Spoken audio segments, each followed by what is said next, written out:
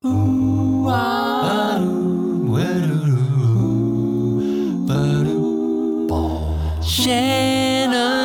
Lumber Industry Update. Hello. Welcome back to Shannon's Lumber Industry Update, episode 109 today. We're going to be talking primarily about the testing methods. The tests that we do in wood to get the technical properties. I've spent some time talking about the various technical properties. I've even done episodes dedicated to specific technical properties, but this is going to be an overview of what does that test actually look like? When you're doing the Janka test, what is it? And what do we derive from that?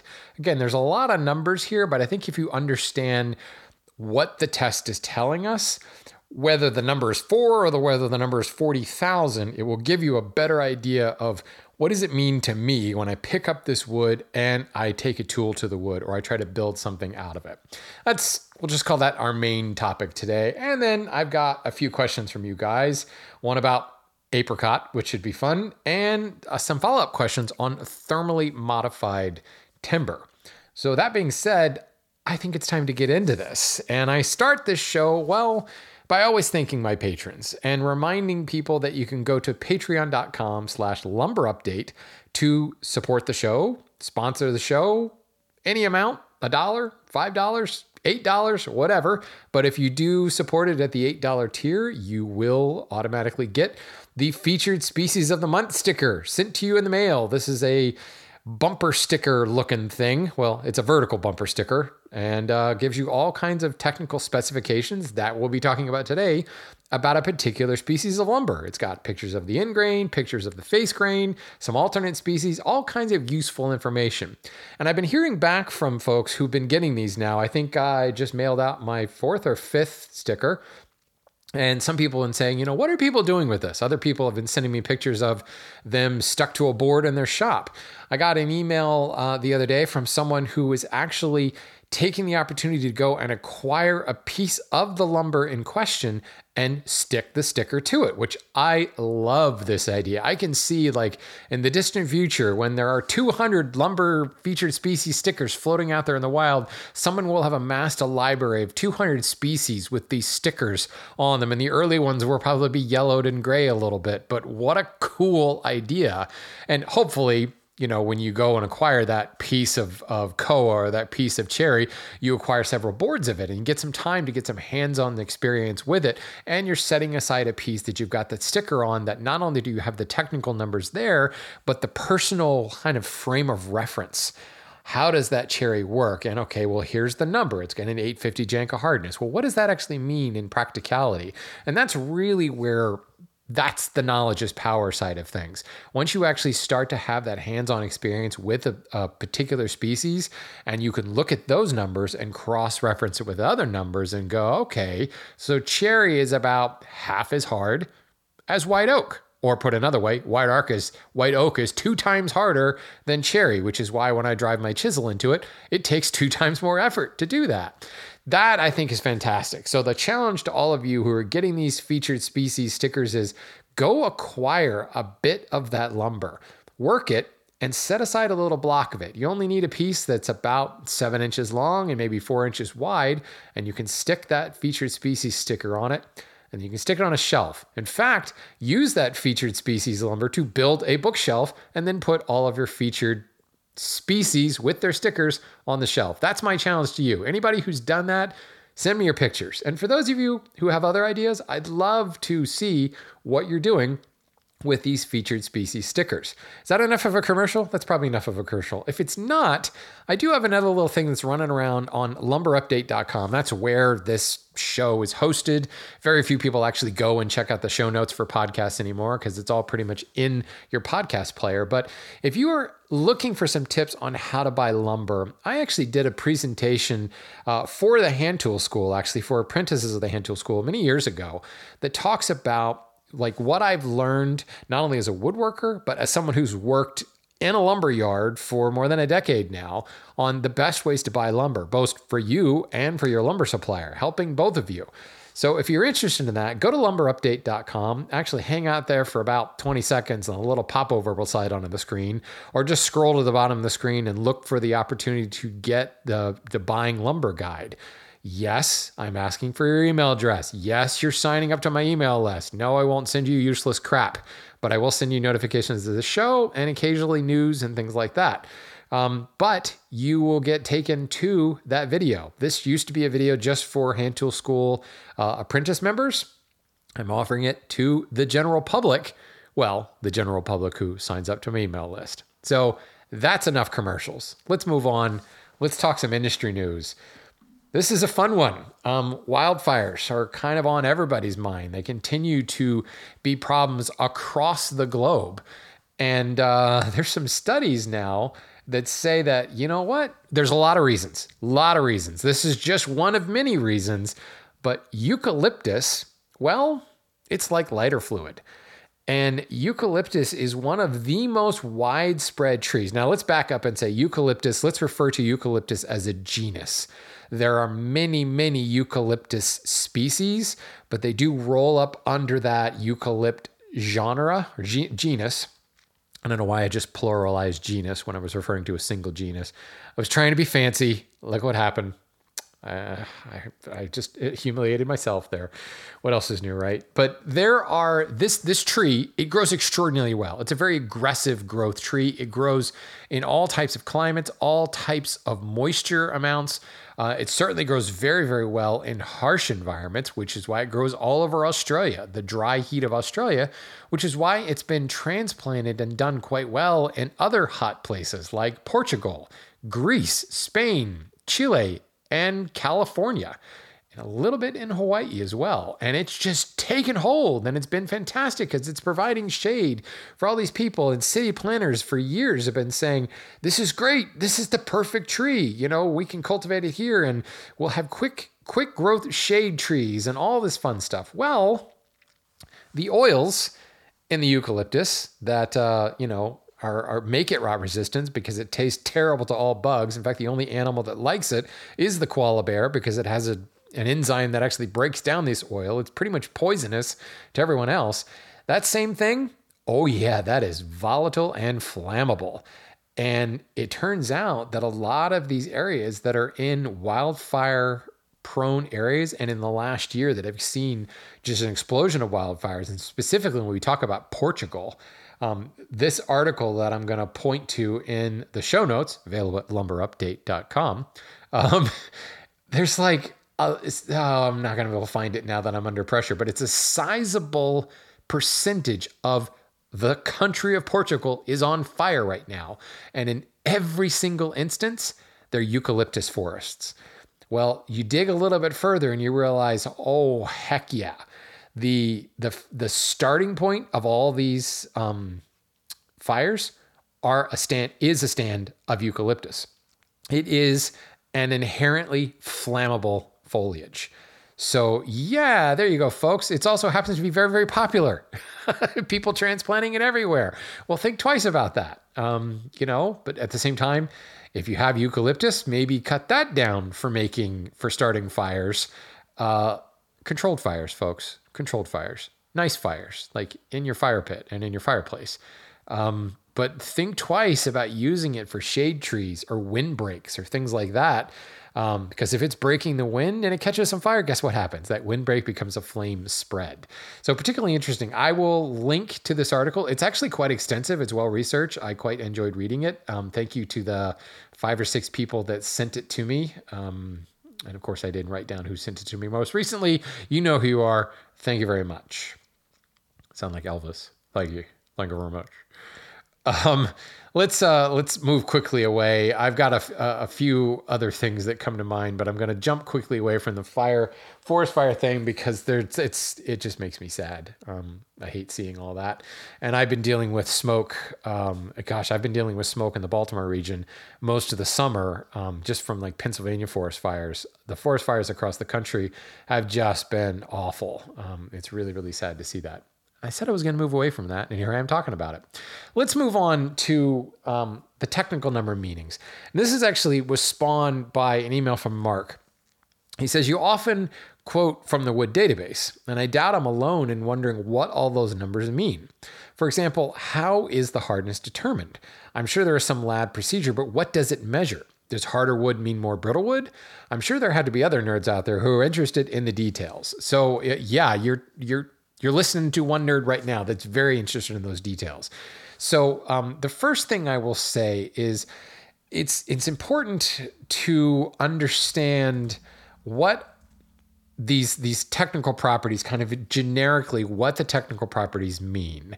And I did do an episode on that. I want to say it's way back in the first 10 episodes. It might have been episode 4 or 5 or something like that, where I look at actual technical properties and kind of explain what it means to you. But really, I'm just going to be, really awful here and suggest, if you haven't listened to the previous catalog of episodes, we're on episode 109. I talk about this all the time. Like, this is a major call to arms for me, and understanding and researching the technical properties of wood. Because the one thing that you will never be able to do is know how all the different woods work. No matter how much time you spend working wood and what capacity you spend working wood, you're going to run into an instance where here's a species that I know nothing about.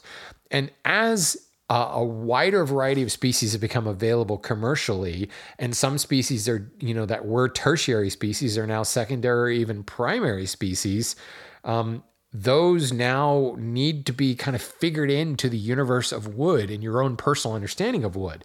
You're never going to be done.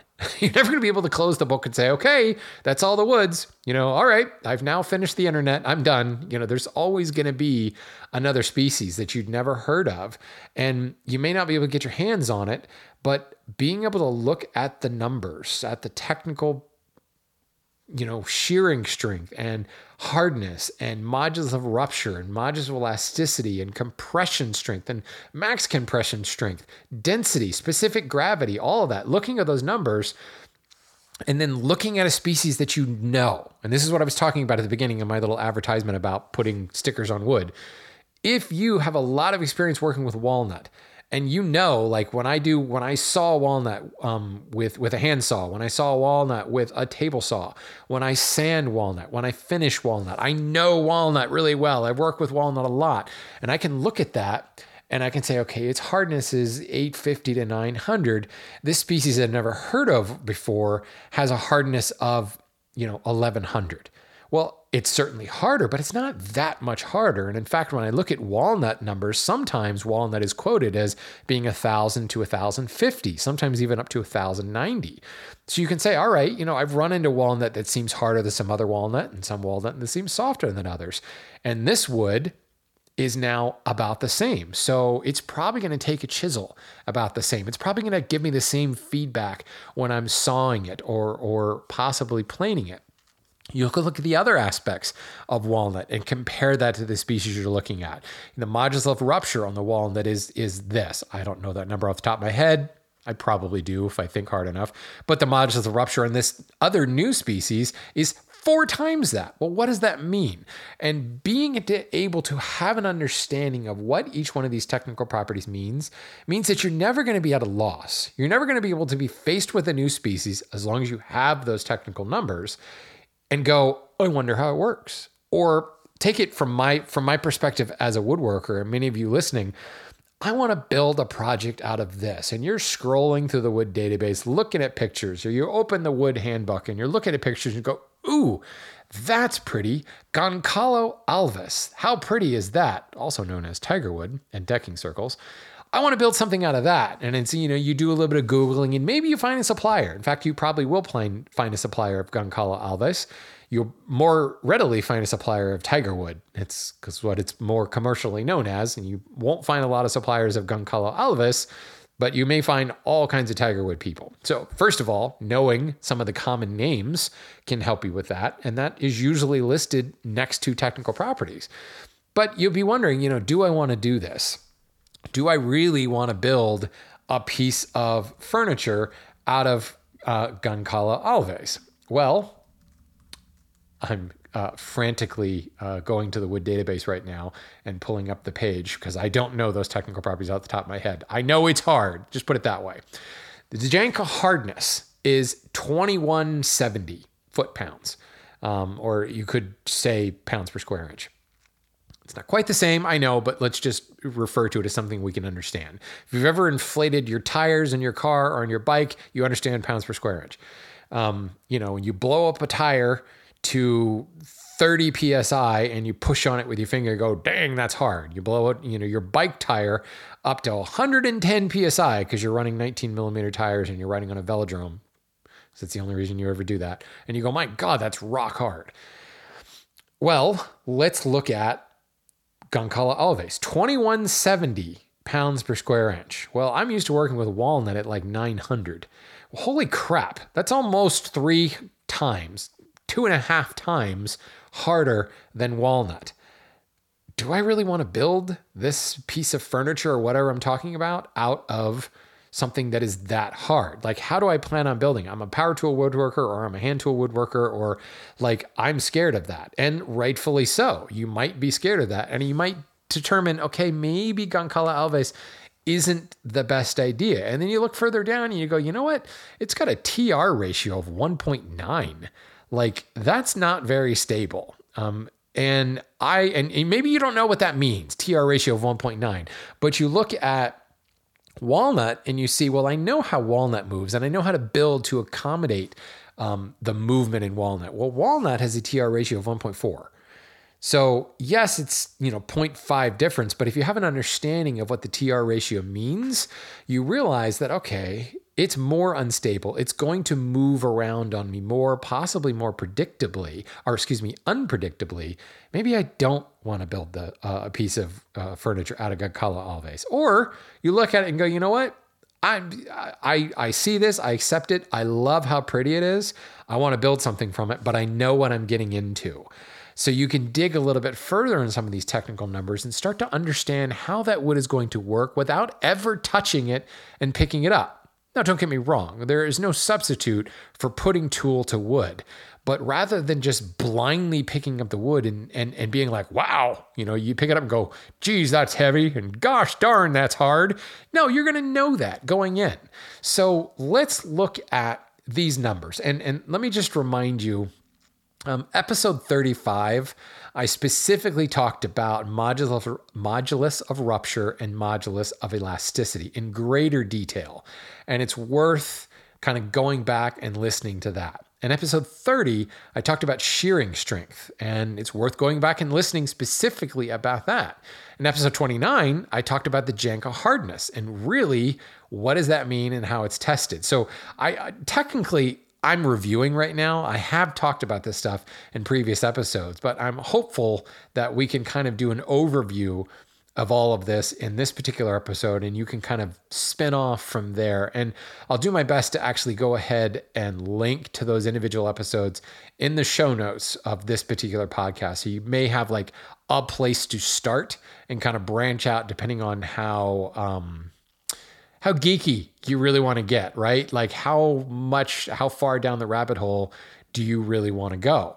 And finally, I was right. It was in the first couple of 5. Episode 5 is called Lumber Technical Properties. And that's where I kind of list all these things off and I talk about what I've just spoken about, how forget about the actual number, forget about the values, but understand them in relation to others. Look at those numbers as comparison from a known species to the unknown species. Have working knowledge, actual applied working knowledge of a species, know those numbers, and then compare it to the unknown. I have been doing this for years, several decades actually now, and to great success. And I've actually been able to, the more you understand it, and more importantly, how each one of these technical properties plays off of one another, when there's higher density, you can expect higher hardness.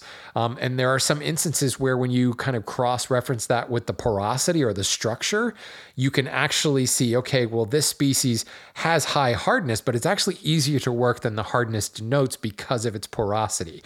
This is next level type stuff, but but you want to talk about getting geeky, this is the fun stuff. This is when you can really, truly, with a high amount of accuracy, predict how a species of wood that you've never laid hands on is going to work just by looking at those properties and comparing it to your hands-on experience with other woods that you've known.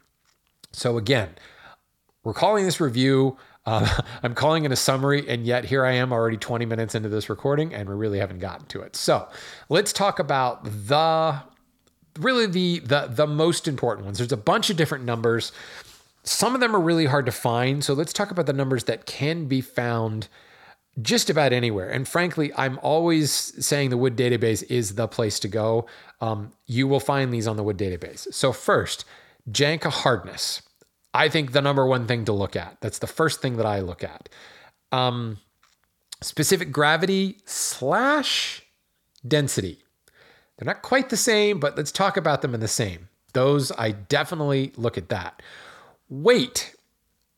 It's kind of relative, but to me, and the number is really kind of stupid, and we'll get to that when we talk about the units, but it can really, from a comparison perspective, when I look at Western Red Cedar at 19 pounds per cubic foot compared to white oak, which I think is 35, let's just say it is, okay, well, that's a big difference. And if you're trying to identify a species and you're like, well, this is lighter than this white oak I have in my hand, so it's probably somewhere in here, but it's heavier than the Western Red Cedar, it can be really beneficial. So, weight, and then modulus of rupture and modulus of elasticity. And really in that order, hardness or Janka number, specific gravity / density, weight being third, MOR and MOE really interchangeably fourth and fifth that you're looking at. And then when you start getting to more obscure things, to me as a hand tool woodworker, shearing strength is a big deal to me, but I will warn you that can be a harder number to find. It's not often listed on the Wood Database, but usually a little bit of Googling, North American domestic species, generally that number can be found in the Forest Products Laboratory Wood Handbook, which I will link to. You can download a PDF copy of that. I'll also link to that in the show notes, but do a little bit of Googling the species. And like for Australian species, a lot of the states, their equivalent of Forest Product Laboratories will have some of those numbers. A lot of the major exporters of wood from around the world will have some of those numbers as well. Finally, crushing strength is something to look at as well. And I'm not really going to rank that. That number is a little bit easier to find. Let's just sum up crushing strength and say that is the absolute strongest property of wood. And it is extraordinarily rare that you will ever build anything. I don't care if you're a commercial builder to listen to this who builds bridges that trucks drive over. It is rare that you will build something whose forces will exceed the crushing strength of most woods. And if it does exceed the crushing strength of a particular species of wood, you would never be using it for that application anyway. Like the other numbers, like bending strength and stiffness or rigidity would be so low that you would never use it for building that bridge anyway. You wouldn't build a bridge out of balsa wood. So yes, the crushing strength of balsa wood would probably not be the same. So you know what?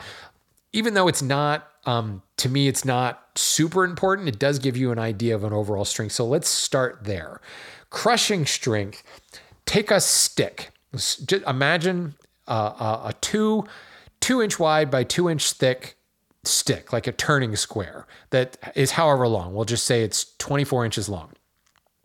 Put that 24-inch long stick on the floor and then put your foot on top of it so it's sticking straight up.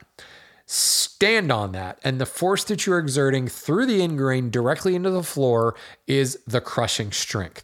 That is directly along the longitudinal fibers of the wood. That is the strongest direction of the wood that is absolutely possible. No other number will be higher than crushing strength. Those units, just like most of the technical properties, would be measured in pounds of force per square inch. Again, we can kind of think of it as pounds per square inch, but again, it is a pressure pounds of force thing. There's a vector going on here, or it'll often be shown as megapascals in metric. This is important in terms of anytime you've got force directly in the end grain. So think of like a table leg or a chair leg. If you sit down on a chair, generally you're pushing straight down on the long axis of those legs. Like I said, that number is so enormously high that in most applications, it's not even going to be important. But crushing strength is something that you will find relatively easily in most places like the Wood Database. So let's go back up to the top. The most important thing, I think, the most telling indicator is hardness. This is performed with the Janka test, which is why it's often referred to as the Janka number or Janka hardness. Essentially, the Janka test is a steel ball that's about a half an inch in diameter. Technically, it's 0.444 inches in diameter. That steel ball is pressed into the wood to half of its diameter. The wood during this test needs to be at 12% moisture content. So obviously the greener it is, the wetter it is, the softer the wood's going to be. And an oven dry or 0% bone dry wood is going to be harder. So all of these tests should be performed at 12% moisture content at 70 degrees Fahrenheit. The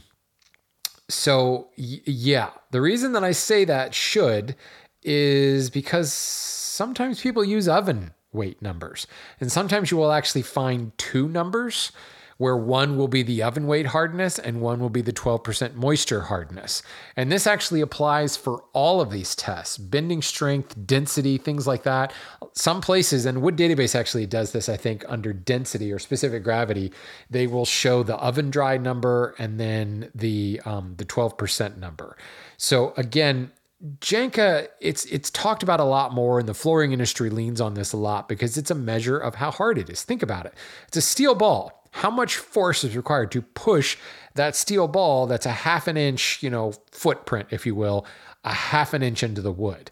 So think about this in practical applications. A woman in high heels walking on a hardwood floor. The point of that high heel, that could be about, depending upon how high of a heel it is, what kind of a stiletto heel, you can imagine very easily to get to a half an inch or even narrower if they're really high stiletto heels. You can imagine that pressure could actually come up in everyday use as that woman is walking across the floor. Or you know what? Who am I to say that it just has to be a woman? Today's day and age, anyone who's choosing to wear a high heel could be walking across that floor, and the amount of force that you're exerting through that half inch pressure point where the high heel actually contacts the wood could very easily get way up there, exponentially higher than your actual body weight. So what does that mean to flooring? Are you going to dent your floor? Think about, I've had dogs all my life, the nails of my Newfie Golden Retriever, Alex. Alex weighed 165 pounds. He was a big boy. And, you imagine the pressure point when his nails contact the wood, that's quite a bit smaller than a half an inch in diameter. It's much smaller. So, that foot pounds of force per square inch goes up dramatically. And you can imagine very quickly you could scratch or dent that floor. So this is a very practical thing to understand when you're building furniture. So when I say that walnut has a Janka hardness of about 850 to 1,000, I'm referring to imperial numbers there, foot-pounds per square inch or pounds of force per square inch. That's a lot if you think about how many pounds that requires, but come down to like the point of a ballpoint pen, much smaller than half an inch. And yeah, writing with a ballpoint pen on walnut you'll be able to see what you wrote on that on your walnut desktop. So it's something to consider as compared to the more than 1,400 pounds of force that is hard maple. Hard maple might make a better countertop or desktop, or, you have to think about these things when it comes to the type of finish that you use, because certain varnishes will certainly up the essential, the relative Janka hardness of that wood. That's why this is important. Working it is going to be dramatically affected by that. Driving a chisel into it, driving a saw across it, every single blade that touches that wood is going to be impacted by how hard that wood is. That's why I say that's the most important one. Specific gravity and density. For the most part, again, you will find people that give you the oven dry number or the 0% moisture. And we call it oven dry because you literally stick the board in the oven, turn up the heat until all the moisture is evaporated and the moisture meter reads 0%. We do this a lot actually at the lumberyard in order to get an absolute weight. This is how much it weighs when it's 0. Then we go out into the yard and weigh what's there, and you can calculate the amount of water and you can determine the actual percentage of moisture percentage of the particular board based on the weight differential. That number is a bit misleading because rarely, if ever, are you going to be working wood that's 0%. And if you are, it's liable to move quite a bit on you. And it's liable to be a little bit more brittle because that number will be higher. The hardness number, I'm still thinking hardness, will be higher when it's bone dry. The specific gravity and density is going to vary there on that number as well. So 12% is a pretty common number. But if you live in the desert and most of your lumber acclimates and comes into equilibrium around 4% or 6%, you realize that the numbers that you find will be a little bit skewed. Not dramatically enough to get really upset about it and have to figure out, well, what is it in 4%? Although I suppose technically that could be calculated. The important part here is it's how dense it is. I mean, it's pretty self-explanatory, really. One specific gravity of water is 1. So if the specific gravity of lignum vitae is, I think, 1.4, yes, it will sink in water. Ebony will sink in water. Ipe will sink in water because its specific gravity is higher than 1. Most wood is less than 1, and therefore it floats in water. So this is really giving us an idea of just how much mass there is there. More importantly, the way I like to think of it in terms of working wood is how much air, how much dead space is in the wood. The lower the density, you can take a block of the exact same size, something like Western red cedar, and take like a 2-inch cube of Western red cedar and a 2-inch cube of white oak. And looking at the density numbers, and I don't have those numbers in front of me, but I'm just going to make something up. Don't quote me on this. Western red would be 0.25. And white oak is probably going to be about 0.49 or 5. So there is a lot more. And again, same volume, 2-inch cube, but there's a lot more air. There's a lot more dead space and twice as much dead space in the Western red cedar. And by the way, that proportion, I'm pretty certain of that proportion. I may not have the exact numbers right, but I'm pretty certain white oak is about twice as dense as Western red, are pretty dang close to that.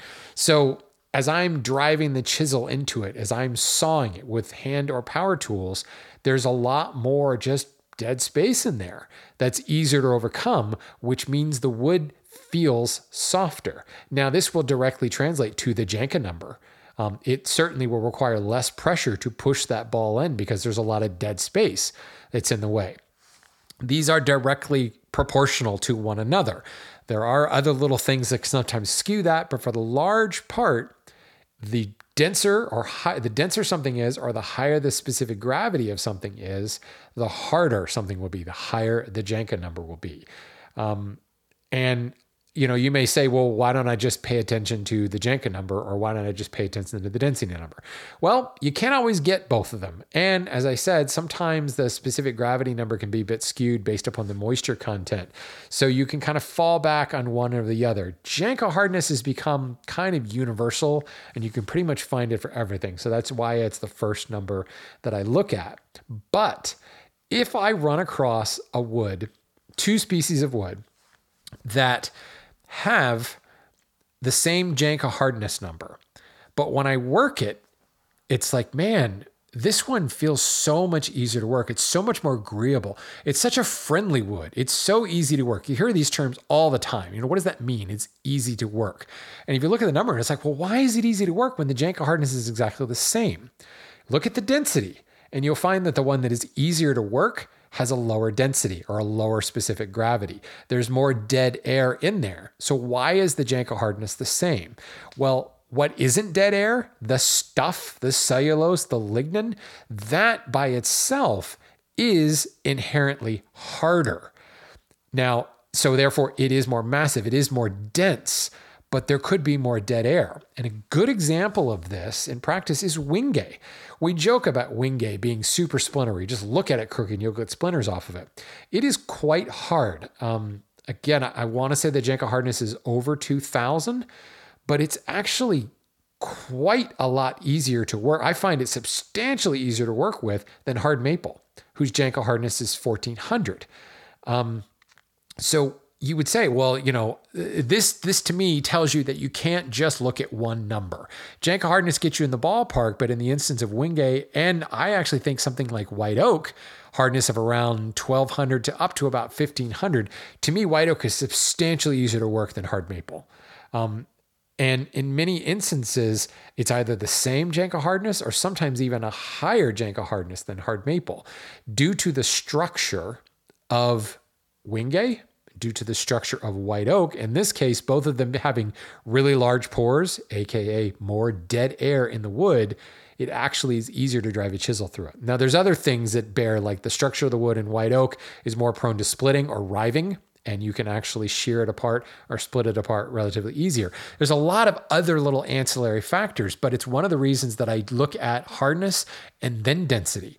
I can look at hardness and go, oh, that's hard. That's going to be hard to drive a chisel in. But let's check specific gravity. Oh, you know what?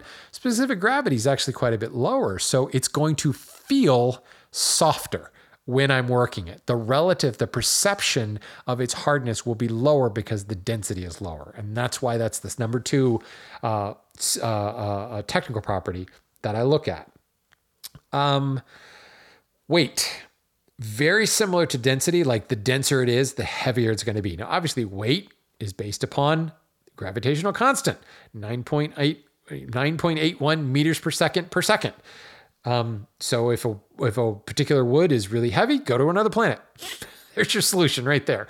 So if all of you people wanting to join Elon Musk going to Mars, your wood is going to weigh a lot less, and that's going to change things. But to me, weight, it's just something we can relate to. We know how much things weigh. If you lift weights, you know how much a 10-pound weight is or a 25-pound weight is. You go to the grocery store, you have an idea how much a gallon of milk weighs. And now that I say that, I have no idea the poundage on a gallon of milk. I would say close to 5 pounds. I could be way off, but whatever. We can understand, we can relate to what things weigh. The problem with weight is, well, how is it measured? It's put on a scale. But the unit here, the test sample of all of this is per cubic foot or for cubic meter. And, so pounds per cubic foot or kilogram per cubic meter. Well, when was the last time you came across a cubic meter or a cubic foot of wood? A 12-inch by 12-inch by 12-inch block of white oak. It just doesn't happen. Now, you can do some math and figure out what would a 1-inch by 12-inch by 24-inch long block of wood weigh, because I know that it weighs, X per 12 by 12 by 12. But the important part, again, is the relative comparison. If I said this earlier, if Western red cedar weighs 19 pounds per cubic foot and white oak weighs 35 pounds per cubic foot, that helps me understand just how heavy it is. So if I'm going to build a chest of drawers out of white oak, well, there's probably going to be at least a cubic foot of wood altogether in that chest of drawers, probably several cubic feet of wood in that chest of drawers. And you could do the math and figure out, the volume and amount of dead space and figure out the actual volume of wood in there and be able to determine if I build that chest of drawers out of white oak, it's going to weigh 78 pounds. Holy crap, I don't want to lift that up the stairs. Let's build it out of cherry. And now it's going to be 38 pounds. Probably not. It's probably still going to be about 50 pounds in cherry, but I could build it out of pine, pick a pine, and I could end up getting that chest of drawers below a certain weight. Maybe that's important. Maybe it's important to build a super lightweight chest of drawers because it's for your kid going to college and it's going to move at least 4 times in the next 4 years and possibly 10 times over the next 10 years. So making it lightweight is going to be beneficial. Maybe you're choosing a siding species and you're going to have 15-foot long boards that you're going to have to climb up a ladder and nail up to the side of a house. Do I want to do it in Ipe? Ipe may look pretty, but dang, those 15-foot boards are going to be super heavy. And you're probably going to pull something as you're nailing it up, and it's going to be a real problem. But Western red cedar, great cladding species, because guess what? It's super lightweight. And that's why that weight number is important. Again, the cubic foot thing is a little unwieldy. We can't really relate to that. But it's pretty easy to do the math and figure out exactly what's going to weigh. And more importantly, you'd be surprised how quickly over a larger structure, over multiple boards nailed and joined together, how quickly you can get to an actual cubic foot of wood. It doesn't actually take that much wood to get to that. And you could kind of figure it out. If you've got a 12-inch wide board that's 1 inch thick, you really only need, 12 inch wide board that's 1 inch thick is one. Yeah. So you need 12 inches in order to get a cubic meter. I'm probably totally wrong in that because I'm not visualizing this, but you get the idea. You can do the math and you can figure out exactly what the weight means. And that's why I find that number to be in the top 3 of importance. So now we get to MOR and MOE, modulus of rupture and modulus of elasticity. To me, modulus of rupture and modulus of elasticity tells you how does it deal under load, under stress. How bendy is it? The bending strength and the stiffness. And to me, stiffness is important when you're talking about span. I'm building a bookshelf and I'm going to have a 36-inch long shelf that's going to have a static load, aka books, on it. Will that shelf deform? Will it sag? But more importantly, will it sag and set in that sag, or will it spring back? Does it have the elasticity to spring back to its original shape? Building a deck, and for whatever reason, I'm not able to meet code and have the joists exactly where they need to be. So I'm going to build them, 24 inches on center instead of 16 inches on center, or sometimes 12 inches on center. Yeah, it probably won't pass code, but I'm just building it for myself. I don't want the boards to be springing. I don't want a little, wooden trampoline as I'm walking across the deck. So how do I find a species that's going to span that 24 inch from joist to joist without sagging dramatically and without, being bouncy in between? That's where these numbers come into bear. So the bending strength, essentially these are span tests. So both MRE and MOR, Young's modulus, another way to put it, Poisson's ratio. There's a bunch of different physics and mechanical engineering terms for this. And what the test is, you essentially take a board, you span it over 2 points, and then in the middle of those 2 points, you push on it. And the exact amount of the test, there are testing apparatus out there that do this. And because there is an actual, a lot of this can be calculated, and there's really, really involved, well, not really that involved calculations. MOE is PL cubed divided by 48 ID. So the load being P in pounds times the test span in inches, the cube of that test span. So the amount of pounds placed over this span divided by 48 times the moment of inertia times the D, which is the amount of deflection, the inches of deflection. So the moment of inertia, the inertia of a rigid body is with respect to this case, the cross, the rectangle. Well, I don't want to get into that. I'm really getting deep into the weeds here, but it can be calculated, in other words. So you can build the test apparatus for your specific application. So Forest Products Laboratory doesn't necessarily say the MOE test needs to be performed with a 48-inch span and a 1-inch thick board. There are some testing numbers out there, and the Wood Handbook will list some of those numbers. And I believe in the appendix, it will tell you what those dimensions were.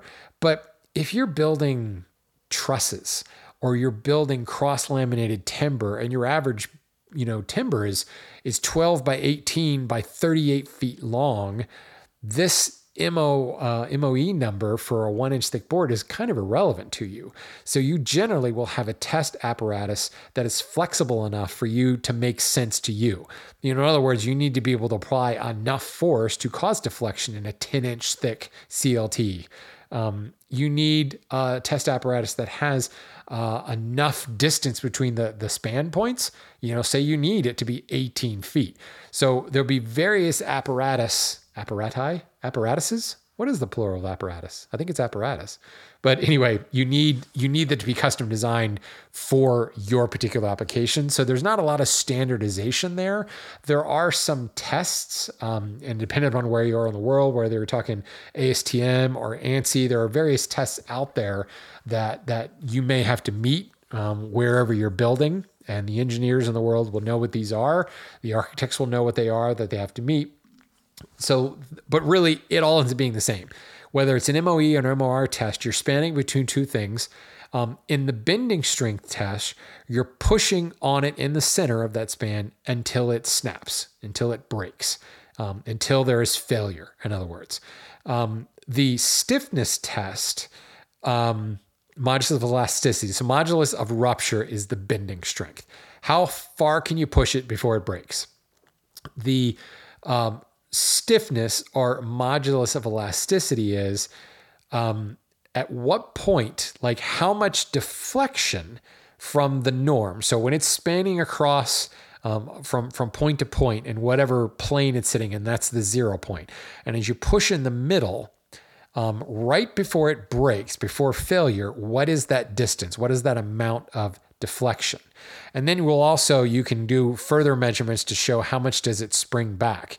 And bending strength can be used in this as well. The elasticity of it. Will it spring back on you? That's where that elasticity part. There's several different variations on this that can tell you a lot of different things. But those numbers are enormously high in both instances, to the point that you really can't wrap your head around them. Measured in millions of foot-pounds and millions of megapascals, in tens of thousands in some instances.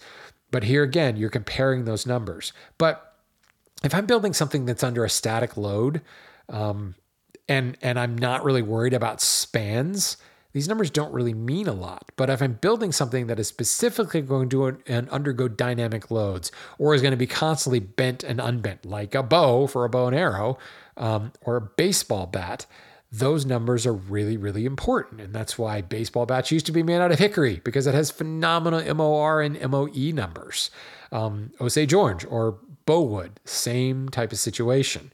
And hickory, you look at some of the other numbers, you will see hickory is very hard, it's very dense, and it's got really, really high numbers. In most instances, these are directly proportional numbers. But there's also a point where those hardnesses get to the point and you start to see the rigidity fall off. In other words, it gets so hard that it's brittle. And we're talking things like ebony, lignum vitae. You'll find that some of those bending strength numbers, I haven't gotten to shearing strength yet, but shearing strength numbers, compression numbers will start to fall off because it's so hard that now it's just plain brittle. And that's kind of, we start to get into that with something like hard maple. Hard maple at face value from its Janka hardness number is not super, super hard. As compared to lignum vitae at like 4,300, hard maple's at like 1,400. It's not that hard, but due to the density and the structure, the diffuse porous nature of hard maple, it's actually quite brittle. And when baseball bats now that are made out of maple break, they shatter like quartz or flint, and they just go flying across the home plate and into that netting behind home plate. That is, again, the combination of all of these features together to reach those numbers. So again, MOR and MOE, it's about moving the wood, bending the wood, putting it under constant load. How does it spring back? At what point does it rupture? At what point does it break? These things are important when you're talking about chair building. You know, when you're leaning back on that leg, or when you're constantly sliding that chair back and forth, it can be important when you're talking about striking implements. So what do I make the handle of my axe out of? What do I make the handle of my mallet out of, etc.? These are very, simple applications, but you start talking about structures like decks and things like that. What kind of load can it take against pounding surf, for that matter? What kind of bending and deflection can it undergo before it fails? And that's really where these numbers come into bear. And I never really used to care personally about those numbers much until I started building chairs. And until I started talking about riving wood and building like Windsor chairs and things like that. That's when I really started to hone in on the MOR and MOE numbers and start to understand how they relate to all the other numbers. Finally, let's look at shearing strength. This one can be hard to find, but a little bit of digging, you can find it. Doesn't show up in the wood database much, but the way I like to think of shearing strength as a hand tool woodworker is when I take my hand plane to a wood and I pull up a shaving, I am planing parallel to the grain. The shearing strength is how much force it takes to peel up that shaving. So another way to look at this is if I'm trying to drive a wedge and trying to break or split wood, in many ways, that's a shearing force that's happening. Now, there's a lot of other factors that go into play there. The mechanical advantage of the wedge can decrease the amount of force required for shearing strength, but ultimately the shearing strength can be tied to a species. And the lower that shearing strength, the easier it is to split the wood, the easier it is to hand plane the wood. For me, in practical uses, again, it's measured in terms of, it's a force. So pounds of force per square inch or megapascals. To me, I like to look at this number kind of similar to what I was talking before, where something is the same hardness, but it feels softer. I will look at that number in comparison to the hardness and compare it to something that I know. I know that cherry planes really well, but to me, walnut planes even better. And those are good examples because the hardness is very similar in both cherry and walnut. You'll find that the specific gravity is quite similar as well, but the shearing strength of walnut is about a third less than cherry, which is why walnut to me planes like a dream. Cherry planes good, but walnut is gooder, much gooder. And that's due to the lower shearing strength. That can be related to a lot of things. Mostly it's the structure of the wood, walnut being a semi-ring porous wood, whereas cherry being a diffuse porous wood. Again, more dead air, a little bit more order or organization to the structure means that there's more of like a perforation line. If you think about a perforation, it means it's easier to tear the wood along that line, AKA shear away shaving. Which is why I find walnut, despite similar density, similar specific gravity, similar hardness, planes better and easier, both, perception, but also technically looking at the numbers. That's why it's important. That is assuming you can find that number. So a lot of times if I'm really kind of stumped on how a wood will work, I'll turn to these kind of tertiary and quaternary type things like shearing strength, and that will tell me a lot. And even just looking at the number in relation to other woods where I can get the shearing strength and the known woods and what their ratio is of hardness and density to shearing strength will tell me, okay, well, this is twice as hard as the known wood, but the shearing strength is also in proportion. So it should therefore be twice as difficult to plane. Twice as difficult to pull up a shaving, possibly twice as difficult to sand. That's a little bit different because you're talking about multiple points of contact, things like that. But here again, you can see how all of these things will interrelate to one another. There are other technical properties, but honestly, I don't know that they really play that big of a role. The last one that I do want to look at is movement. We all know that wood moves, right? It moves tangentially, it moves less radially, and it moves practically not at all longitudinally. So understanding the percentage that wood will move tangentially means you can account for, if I've got a flats on board, I kind of know how much it's going to move based upon humidity numbers and things like that, and how I need to compensate for it. The ratio of movement tangentially to radially, however, will tell you how much that wood will deform. And as with all of these properties, wood is not isometric, meaning it does not move the same in all directions. It is anisometric. It moves differently tangentially than it does radially. It is what's the word I'm looking for? Orthogonal, where it does not have the same properties in all directions. This can be examined by take a board and try to break it along its length. You can do it, but it takes a lot more force than trying to break a board across its width. Go to any small child's karate class and before you get too impressed by them breaking that piece of Western red cedar across its width, recognize that that's the weakest direction when you're splitting it along the grain like that. Then you're trying to actually break it along the fibers. It does not move the same way in all those directions. It doesn't have the same strength in all those directions, which is why we have a lot of different tests that show compression across the grain, parallel to the grain, etc. The movement is the same way. And because there's a differential in movement radially to tangentially, that's how we get wood that warps, that twists, that cups, that bows. And the greater the disparity, in other words, the difference in ratio, a TR ratio, a tangential to radial ratio of 1 means that they're equal, meaning that that board's going to be quite stable. It doesn't mean stable and it won't move. Like it could have a tangential movement of 20%, but if it has a radial movement of 20%, this does not exist as far as I know.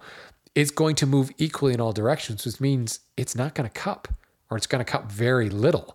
The cupping happens because it's not moving much in one direction and it's moving a bunch in the other direction. In order to compensate, this solid object has to cup up, turn into a potato chip to account for that. So a TR ratio of 1.9 means it's going to warp and cup and twist more than 1.2. And that's really something to think about. So when I am taking my piece of butternut and I'm resawing it, so I know that I'm going to immediately expose a bunch of fresh wood, possibly wetter wood, to the air, and it's going to undergo a change. That TR ratio will tell me, like, how much do I have to worry about this turning into a potato chip? How much do I need to stack and sticker this? How much do I need to restrain this from moving because it's going to move a lot on me? Or the TR ratio is quite low, so I can feel good resawing this into a thinner board and kind of walking away from it. These are very important things to think about. And for everybody who's been like, I reset that board and it came back and they were completely unusable. Well, you shouldn't be surprised by that. If you've done your homework and you know what the TR ratio is, you will know that that's going to happen. And there are a bunch of ways to counteract that, compensate for that by removing an equal amount of wood on both faces, by stacking, stickering, providing adequate airflow, possibly ratcheting strap it to prevent it from doing a lot of that while it equilibrates. There's a lot of different little tricks of the trade to do that, but saying I didn't know I was going to do that, sorry folks, if you listen to this show, that's not an excuse. And I will have no pity on you if you say I didn't know I was going to do that, because TR ratio is something that's pretty dang easy to find. If it's not listed as TR ratio, the tangential and radial movement will often be listed. Do the math to figure out what it is. Reduce the fraction. If the tangential is 6 and the radial is 2, well, then the TR ratio is 3-to-1 or 1.3. That's how it's going to be put. Yeah, you get the idea. I'm a music major, folks. I can't do math off the top of my head, but you get the idea. That tells you its relative stability. And stability, it's so key that I say this over and over again. Stability is not, it doesn't move. If it's stable, it doesn't move. No. All wood moves. I wrote a blog post years ago entitled, Wood Moves, Get Over It. Like, there's no way to stop the wood moving, and don't be afraid of the wood moving. It's the isometric nature, let me say, of wood moving that causes boards to cup, that causes boards to twist. Now, saying all that, wood is an organic material. Knots affect it. Undulating grain affects it. All kinds of things affect how wood moves. For that matter, all of those same things affect the strength properties. A board with a knot in it is going to have a lower compression strength. It's going to have a lower bending strength, a lower rigidity, because the knot is a defect. A knot is an interruption in the grain. And now, instead of you having all long grain, you've got short grain, you've got end grain poking right at the middle of the board. And the deformation of the grain around that knot causes all kinds of unpredictability, which is why so many times when these tests are performed, they performed on clear, defect-free wood, because the calculations required to account for that defect would probably require a supercomputer. And frankly, why would you calculate that? Because are you going to find a board that has that knot exact same size, exact same density, in the exact same spot on the board? No. The only way you can do this is have perfectly clear wood. So the minute you start to have defects, and guess what, folks? Figure is a defect. We may think it's a purdy defect, but it's a defect, and that will affect these strength properties as well. So it's kind of my way of saying everything that we just talked about, you can throw it out the window because all wood looks a little bit different. But what does this tell us?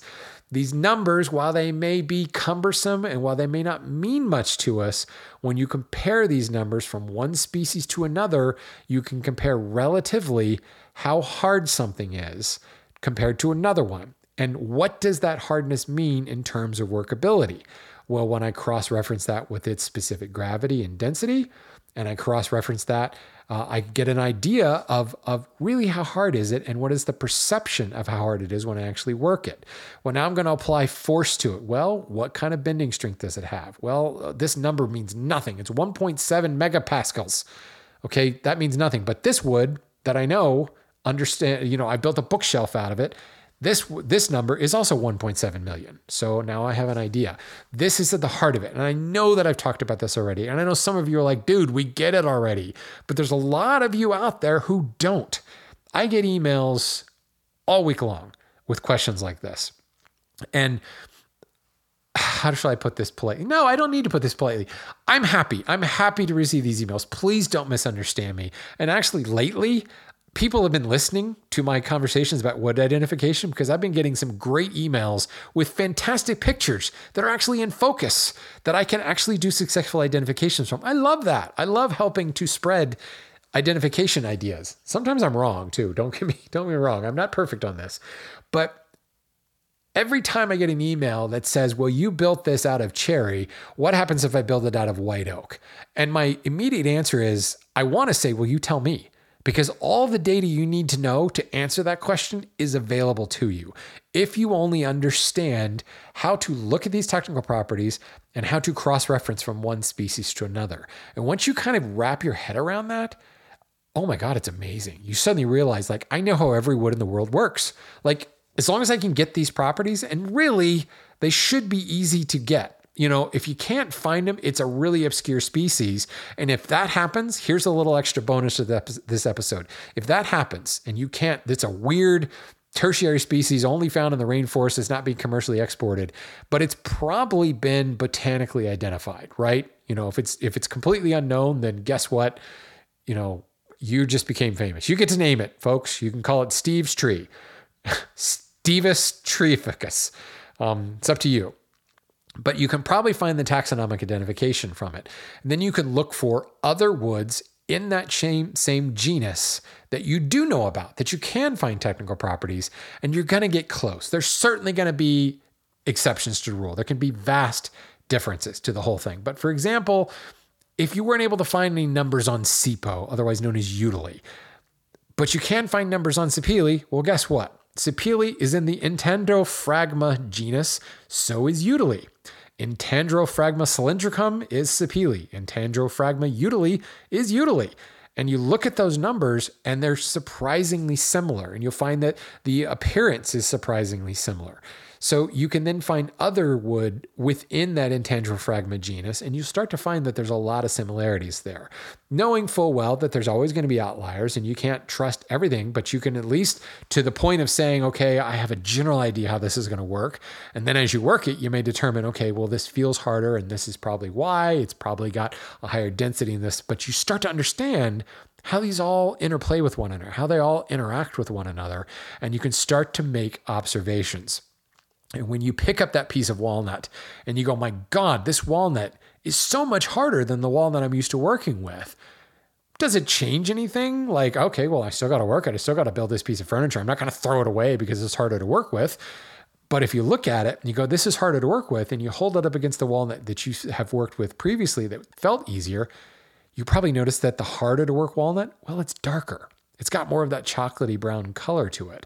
Or, you know what? There's a bit of figure in this, and I'm dealing with some ingrain, which means I'm not dealing with necessarily Janka hardness. I'm dealing with crushing strength because it's ingrain. It's along that longitudinal axis, and that's why this feels harder.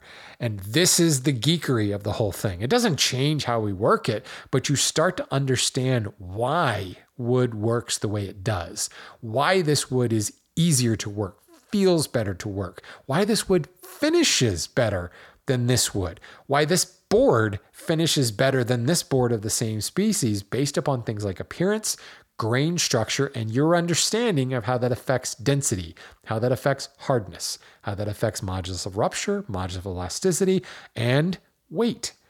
These are the things that are important. These are the things that you need to start to understand. And if you do nothing else, look at Janka hardness and look at density and start to draw some conclusions from that. And if you're really confused, send me an email, lumberupdate@gmail.com, and let me know, show me your question. Show me that you've done the research and ask me some questions. And really, by starting to apply this knowledge in specific situations and starting to draw some conclusions, you will start to wrap your head around how they'll all interrelate. And that, my friends, is the true superpower of woodworking. And, I've got a lot more to learn about wood, but that's one thing that I feel really, really confident about is I can look at a species of wood, I can look at the technical properties, and I can understand how it's going to work. And I can start to formulate a plan on how I'm going to overcome a particularly difficult joinery or difficult board or something like that by understanding those properties and exploiting the weakness in those properties. This board is really, really hard, but it's got a lower density. How can I exploit that?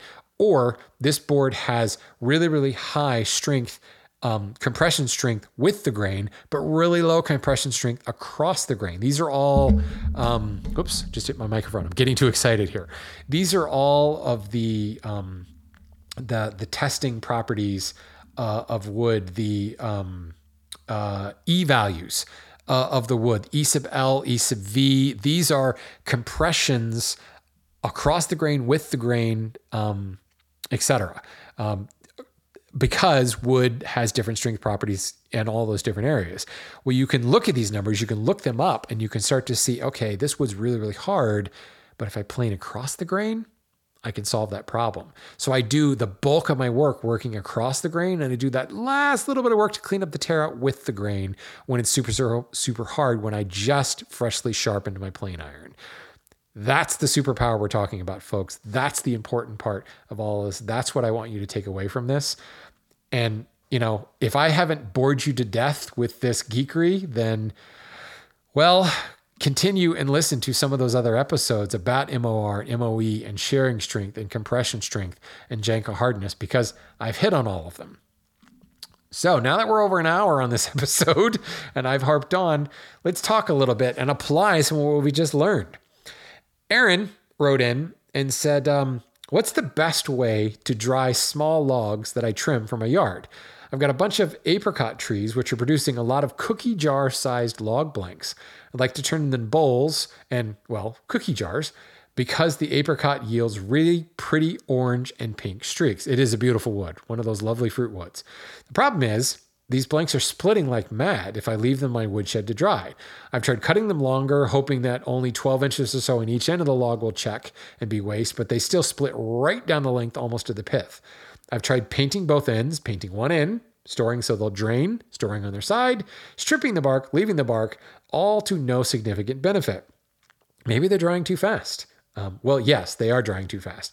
The only way I can really work them is to turn them green within a month or so of cutting. Once I get them thin enough, they hold together and warp all funky instead of splitting. Cool, but I want to make a round one that stays round. Is it just the wood itself? I'm beginning to think there's a reason I've never seen anyone work with apricot. Thanks again for the show. Excellent question, Aaron. And I chose this question because it illustrates everything we just talked about. So, first things first, the reason the wood is splitting is because it's drying too fast. And what's the one thing that's pretty constant with most fruit woods? They have a very high TR ratio. The tangential radial movement is pretty substantially different. So there's a lot of difference in movement going on. As it's drying, it's moving a whole lot tangentially and very little radially. The next thing, if you look up apricot, or if you look up plum, or even cherry to some extent, apple is a good example, pear is another good example, very high density and correspondingly high hardness. The porosity is almost always diffuse porous with tiny little pores, very solitary pores with a whole lot of dense meat, cellulose and lignin in between.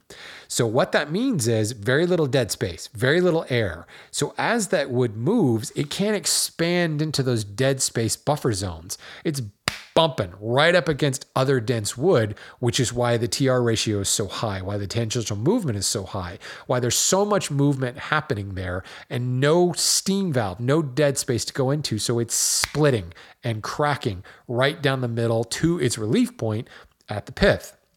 So how do we counteract this? Well, the first thing was you talked about turning it while it's still green, while it's still full of moisture. First of all, it's easier to turn because when it's green, it's softer. The hardness is down. But because now you've turned it down to a thinner bit, the wood has less strength in and of itself, but it still has the same movement properties. So it's moving and warping all over the place. So one possibility is turning it, but not to your finished thickness. Say you want a 1/4 inch wall thickness. We'll turn it to a 1/2 inch thick. Let it warp and then turn it again. That's the principle of twice turn bowls. That will help. Sometimes you got to dunk the entire log. And anytime that I have commercially bought a fruit wood, I've done this in the past where I've gotten pear wood and things like that, you'll find that the entire block is dunked in wax. Anchor Seal, sorry, wrong product. Anchor Seal is essentially a wax emulsion. So people will actually take wax and dunk the entire turning blank into it. That will dramatically slow down the movement and it will allow it to equilibrate and not crack all the pieces because of the high density number of that wood. So that's the one thing. When you're cutting it, don't just seal the ends, seal the whole dang thing. And for that matter, remove the bark so you're actually getting to the wood, remove the bark and the cambium layer, then dunk the whole thing in wax and do it immediately. I wouldn't gravity dry it, let it drain, do it immediately. They might have a potentiality of mold at that point, but it's probably better than it checking all the hell on you. The next thing is, we're talking about, I don't know this for certain, but he's talking about old apricot trees, which are producing a lot of cookie jar sized log blanks. It sounds to me like he's not cutting down the tree, he's pruning those trees. Well, what are you pruning? You're pruning away branch wood. And branch wood is inherently unstable because branch wood grows, horizontally or at some angle. So you're getting tension wood. And if you look at look at the end grain of that branch, you'll often find that the pith is off center because the tree, it's grown, it's got gravity pulling on one side. There's extra weight. The tree has to pile on more layers on one side of the tree than another in order to bolster it, to add structure so that branch doesn't snap. That tree grows under tension. So when that branch is cut out, that tension is released, that wood is inherently unstable. So that TR number that's in the textbook doesn't apply. It's worse. It's much worse because there's internal tension built up into that wood. So it's going to move and crack and check in response to that movement even more so. Does that mean you can't use it? No, it doesn't. But just like a knot will weaken a board, tension wood does the same thing. And it not necessarily weakens it, but it ups the movement amount, and the amount of tension that's in that wood needs to be released. There's more unpredictability going on there. We know this by looking at the end grain and seeing how that pith is offset, seeing how the wood has shunted it to one side, and knowing that all that movement, all that tension that's built up into it, that as the tree grew, it was bolstering against that tension by piling growth rings on one side of the pith. That now is all being released because now you've got the shorter section of log. You're on to the right idea where you're like leaving it longer, but not that it's going to check. Unfortunately, because of the high density of the wood, when it starts to check, it's not going to stop. It's just going to keep going because there's no dead space. There's no steam valve. That check is going to eventually hit a dead space and the tension is released. No, there is no dead space. So fruit woods like apricot, like pear, peach are kind of the perfect storm of super dense, diffuse porous woods that oftentimes are pruned because you prune them to get more fruit. Very rarely is the whole tree cut down, but the morphology of the tree itself, kind of short and stubby, branches very quickly because we want it to in order to produce fruit. So the trunk itself is going to be quite small. And even then, with so many branches, it's going to have a lot of essentially defects, a lot of knots, which are going to affect the strength of the wood, but also the amount of movement and unpredictability of the movement. So, Aaron, it doesn't mean that you can't do this, but it does mean that you probably have to expect a high amount of waste. Definitely dunk them in wax, fully seal them, and focus on trying to do kind of twice turned. The other thing you can look up shrink pots. and the philosophy behind a shrink pot, where you're essentially coring out the middle and expecting the outer wall to shrink around the top and bottom of your cookie jar. Shrink pots could be a good solution for you. And you definitely want to use green wood for that. Last question, and then I will get out of your earballs. This comes from Alex. He says, I listened to the episode where you discussed thermally modified lumber, and I'd like to try it for my next project. I was searching online and I was unable to find anything besides decking material. Where's the best place to buy thermally modified lumber for furniture builds? I was unable to find a source for either dimensional lumber or rough sawn lumber. So yeah, thermally modified wood at this current point is a decking product. That's what it's being used for, decking and cladding. The issue with that is it has to be, thermally modified wood has to be kiln dried first, like you would normally buy lumber, 6 to 8% in North America, and then it's thermally modified. You don't take green lumber and throw it into a thermal modification kiln. Or you do, but you go through the normal kiln dry process and then you crank up the heat even more. Most thermal modification kilns are separate kilns from your traditional dehumidification kiln, simply because they get to higher temperatures. It requires a slightly different mechanism, a little bit more control. And most thermal modification factories are actually buying kiln dried lumber from other sources and then doing the thermal modification. If you try to do it all in one shebang, you're liable to get a hell of a lot of defect and a lot of waste from it. The best way to get the best yield is to start with properly kiln dried and acclimated lumber and then take it up, to the super high temperatures for thermal modification. The next thing is when you go to those super high temperatures, there is a greater risk of combustion. So we suck some of the air out in order to reduce that combustion. Well, the other thing that we do when it's rough sawn lumber, fuzzy rough sawn lumber is more prone to catch on fire. Those little splinters, those little fuzzy bits will ignite much faster because in cross section, they're quite small. So when you bring up that high temperature, they can ignite a lot more. Plus, it's just an uneven surface that can cause unpredictability and just too many variables when it comes to thermal modification. So most thermal modification happens after the wood has been S4S'd, surfaced on four sides. And usually it's been molded into a decking product, an S4S, E4E, surfaced on four sides, eased on four edges product. Sometimes it's even grooved ahead of time or molded into a profile and then thermally modified. Even if that's not happening, if the molding is not happening, generally the boards have been milled into a consistent dimension. They're all 5 inches wide. They're all 6 inches wide because that's now you're taking a variable and turning it into a constant. And you can better predict and control the kiln schedule in order to appropriately thermally modify and not generate 60% waste. And this is long research over decades of doing thermal modification. When we first started doing it, people were like, yeah, this is great, but like half of it is crap. Half of it is torched and I can't use it. It's all honeycombed and crazy. So then they began to try to drive that defect quotient down. And they discovered the best way to do that is to go ahead and mill the lumber. Remove that variability and move it into a smooth surface that's going to take heat more evenly. The fuzzy surface will take heat very unevenly. The smooth surface takes it evenly. And the common dimensions means that as you raise the temperature, you're experiencing basically the same amount of stress due to the heating on every single board. So for now, it's not going to say it's impossible. You have to go to a thermal modifier directly, and more than likely, you would have to buy the entire load and sign a bunch of waivers saying, that there's going to be a potentiality of a high amount of waste on this. So commercially available thermally modified material is being sold as a decking or cladding material, meaning it's coming in 1x6, 1x4, and maybe 5/4x6 and 5/4x4. S4S, E4E, or as a cladding product, sometimes it'll be molded into a rain screen profile or maybe a bevel edge profile or something like that. That's where we are at the current state of thermal modified lumber. Is it going to change? There are some companies that are selling thicker materials, but they're laminating them together.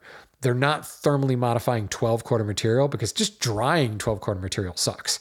Now try thermally modifying 12-quarter material, but you can thermally modify 2-inch material and then glue two boards together after they're thermally modified to get a thicker board. And that's what we're seeing some of the modifiers doing, is producing larger sizes that have essentially been laminated together.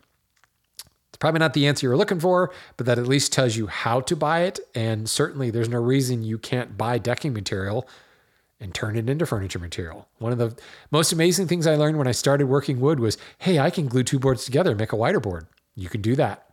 Thermal modified material will glue just as easily as unthermally modified material. Thermal modified will be thirstier, meaning a water-based glue, it's liable to suck up that water a lot faster. So your open time may be reduced a little bit. Not that dramatically, you have to worry too much about it, but there's no reason you can't glue this stuff together. So good luck with that, Alex. And great question. I love talking about modified wood whenever I can. I think that's enough, don't you guys? This has been an information-dense episode. I'd love some feedback. I'd love some questions. Anytime people have specific questions, hell, it's a great opportunity to bring someone on the show and walk through an example. I did a lecture on wood at Woodworking in America. Good Lord, 2014, 2011? I don't know. It was a long time ago. And the entire lecture was kind of on these properties, and I was taking questions from the audience about how this wood works, how that wood works, and I was relying heavily on technical properties. So if you have questions along this line, send them in. Email me at lumberupdate@gmail.com. Look me up on Instagram, lumberupdate. Go to lumberupdate.com, and you can submit a question via the contact form there. And of course, if you sponsor the show at patreon.com/lumberupdate, I will tell you, your questions go right to the front of the line. Thanks for listening, folks. Go buy some lumber.